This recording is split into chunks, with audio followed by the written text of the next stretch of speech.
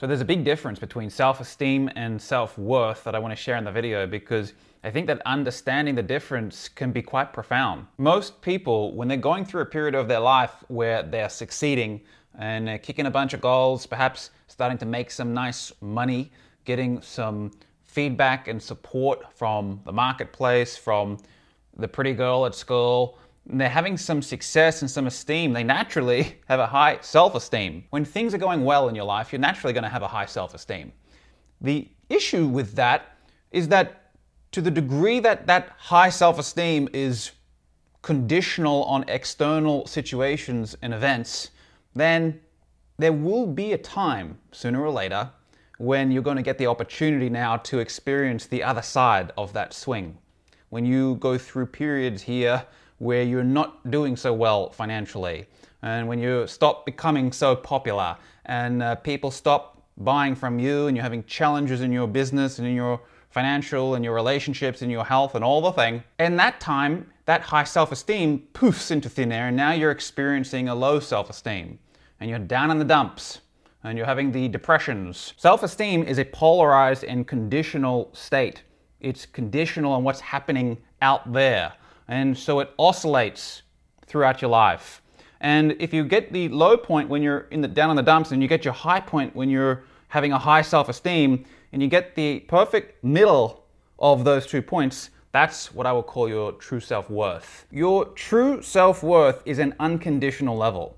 It doesn't matter what's happening on the outside. It's a centered state. It's the middle point between the extremes. Your true self-worth is the level of self-awareness and self-love you've accumulated through your life based on the opposites that you've experienced and integrated. The true self-worth is a knowing and a loving of both sides of yourself. So if you really want to increase the self-worth, it's not necessarily about getting more successful, making more money, becoming more popular, getting more followers, more views, more likes. Because that's a self-esteem, and that will oscillate. You're going to have a downtime, and then you're going to be depressed again. Okay? The true self-worth actually comes from realizing that you're a success and a failure, a winner and a loser, popular and unpopular. One thing I have my students do is to go through a list of 57 pairs of opposite traits. The big 57 that I have seen come up again and again and again. Traits where one side of it is esteemed, and these are the things that people are addicted to and attached to. These are the traits that they want to put out on their social media and show their old high school friends, show their parents, and let the world know that I am this trait. Okay? But the truth is they are that and also its opposite. And so I take the esteemed traits and the more unpopular traits, the parts of people that they don't want shown on social media, and I have them go and own in their life where they have it. And then I have them go and love that part of themselves. I want them to see that they're both humble and cocky, independent and dependent, intelligent and dumb, kind and cruel, loyal and disloyal. And every pair of opposite traits, because when you go and own both sides of yourself, and you take it one level more and you actually go and love both sides of yourself, you become relatively untouchable.